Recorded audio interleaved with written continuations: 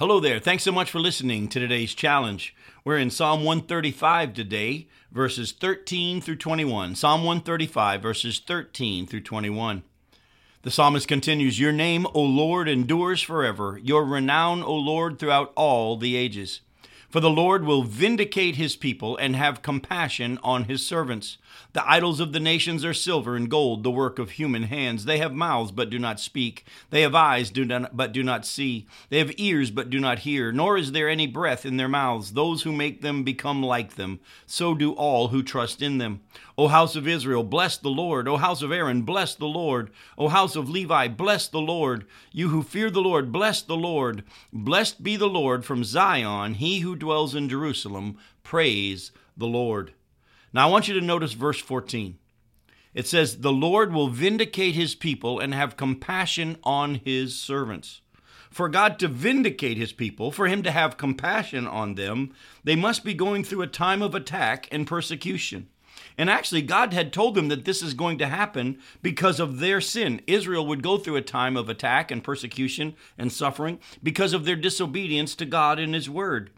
But because of God's promises to Abraham, Isaac, and Jacob, and because of God's glory, he will vindicate them with compassion in the last days. So I'm going to read to you a couple of things that God told the nation of Israel way back. In Deuteronomy chapter 32, verses 36 through 43, it says, For the Lord will vindicate his people and have compassion on his servants when he sees that their power is gone and there is none remaining, bond or free. Then he will say, Where are their gods, the rock in which they took refuge, who ate the fat of their sacrifices and drank the wine of their drink offering? Let them rise up and help you. Let them be your protection. See now that I, even I, am he, and there is no God besides me. I kill and I make alive. I wound and I heal, and there is none that can deliver out of my hand. For if I lift up my hand to heaven and swear as I live forever, if I sharpen my flashing sword and my hand takes hold on judgment, I will take vengeance on my adversaries and repay those who hate me. I'll make my arrows drunk with blood, and my sword shall devour flesh with the blood of the slain and the captives from the long-haired heads of the enemy. Rejoice with him, O heavens. Bow down to him, all gods, for he avenges the blood of his children, and he takes vengeance on his adversaries. He repays those who hate him and cleanses his people's land. God had told the nation of Israel all in this whole chapter 32, their whole history, you're going to do this, and then I'm going to do that, and then you're going to do this, and I'm going to do that. And he had warned them over and over, if you forsake me and go after other gods, I will cause you to be removed from the land, and you will suffer, and you'll be wasted. But because of my promises to Abraham, Isaac, and Jacob, and the fact that I keep all of my promises, in the very end, I will vindicate you, and I will have compassion on you.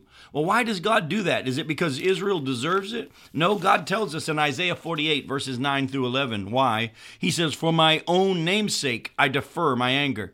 For the sake of my praise, I restrain it for you, that I may not cut you off. Behold, I have refined you, but not as silver. I have tried you in the furnace of affliction. For my own sake I do it. For how should my name be profaned? My glory I will not give to another.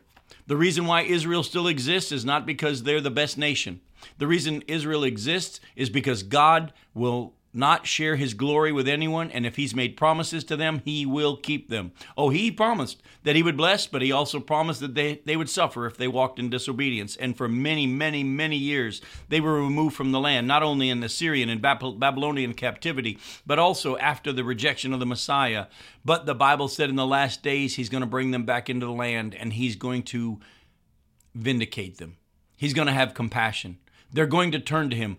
We have seen the nation of Israel regather in our lifetime, but it's not the full fulfillment of these prophecies, because the prophecies at the very end talk about how when he gathers them from every nation on the earth, that they will all worship him at that time.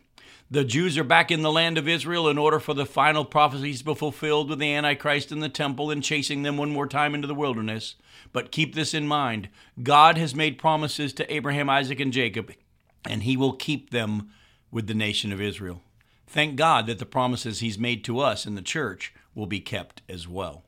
Look forward to sharing some more with you next week. Hope to see you then.